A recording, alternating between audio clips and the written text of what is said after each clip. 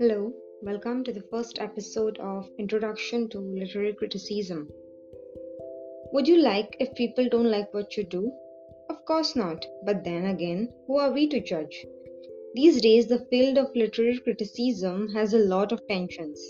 The sheer enjoyment of reading books and the pleasures of personal response to books both can be ruined by literary criticism. Some critics make us feel that the books we love are inferior. We are obviously not fond of people who will make us believe that our most favorite novel or book is somehow wrong and that they are good in knowing it better. We may even feel that some of the literary theories are unclear and can leave us in a state of bewilderment.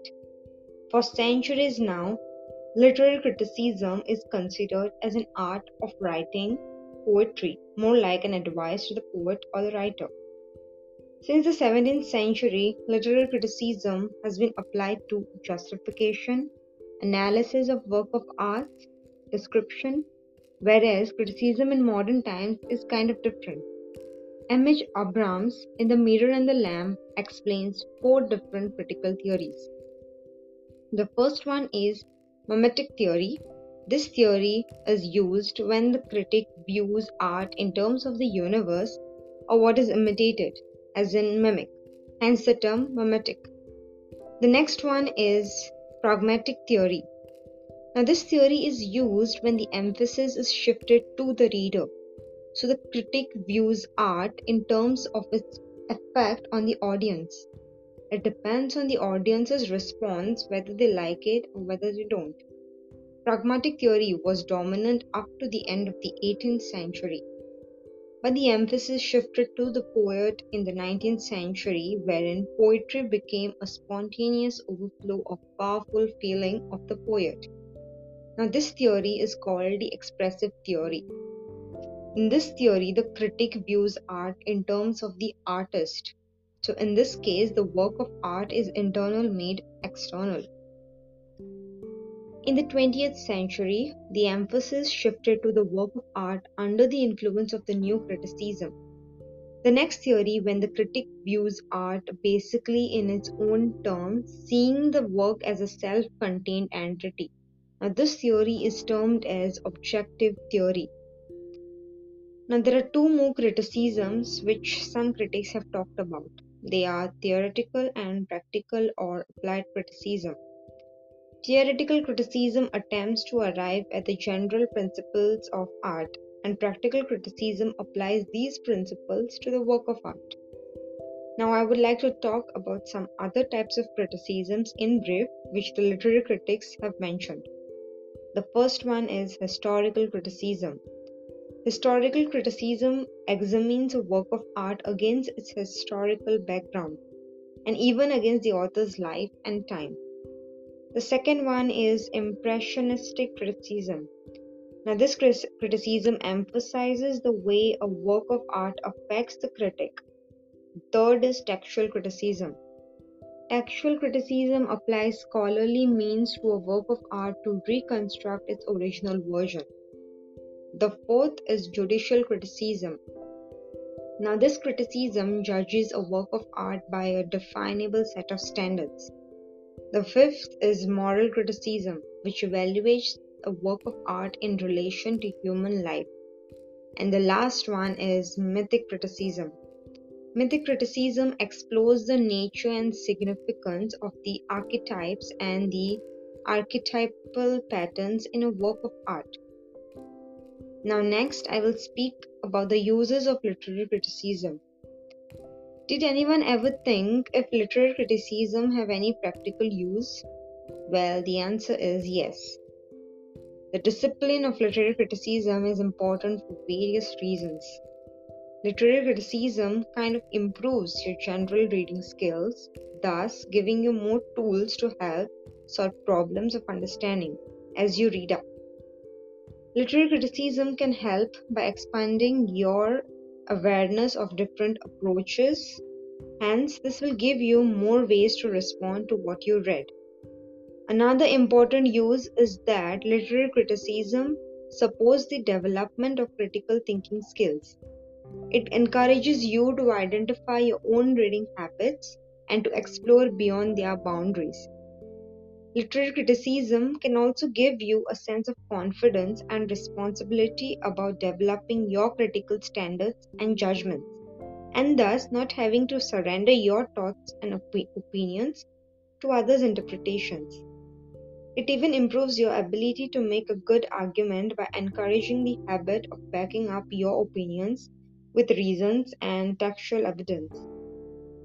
Therefore, by keeping the aforementioned reasons in mind, literary criticism can help you to develop your skills as an independent thinker and a reader. In my upcoming episode, I will share some more facts and knowledge on literary criticism. So be ready.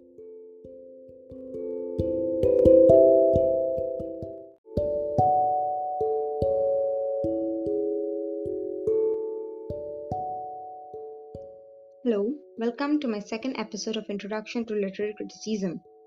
In this episode, I will talk about the history of literary criticism. But before I begin, the question is, what is literary criticism? Sometimes the word criticism kind of puts people in a not so good mood, mostly because in everyday use, the word criticism has negative connotations. According to our thinking, a critic would normally be someone who is a kind of a grumpy person whose only motive to exist is to solely find problems and stressfuls. But unfortunately, we are kind of wrong. The word actually means more than that. The word comes from a Greek verb called kritikos, which means to decide or to judge. So the original meaning of a critic is simply a person who expresses an informed opinion or judgment about the value, meaning, truth, and artistry of something. So now we know what literary criticism is. So let's get back to the history of literary criticism. Now, if the word and its meaning comes from the Greek, then definitely literary criticism begins with the Greeks. But unfortunately, little of their work has survived. Now, Aristotle's Poetics is mostly devoted to drama, and Plato's theories of literature are hardly literary criticism. But from the Romans, the major works are Horace's Ars Poetica and the works on rhetoric composed by Cicero and Quintilian. One of the first important critical essay in the Christian era is Longinus on his Sublime, and the first medieval critic of note was Dante, who, in his De Vulgari Eloquentic, addressed himself to the problems of language appropriate to poetry.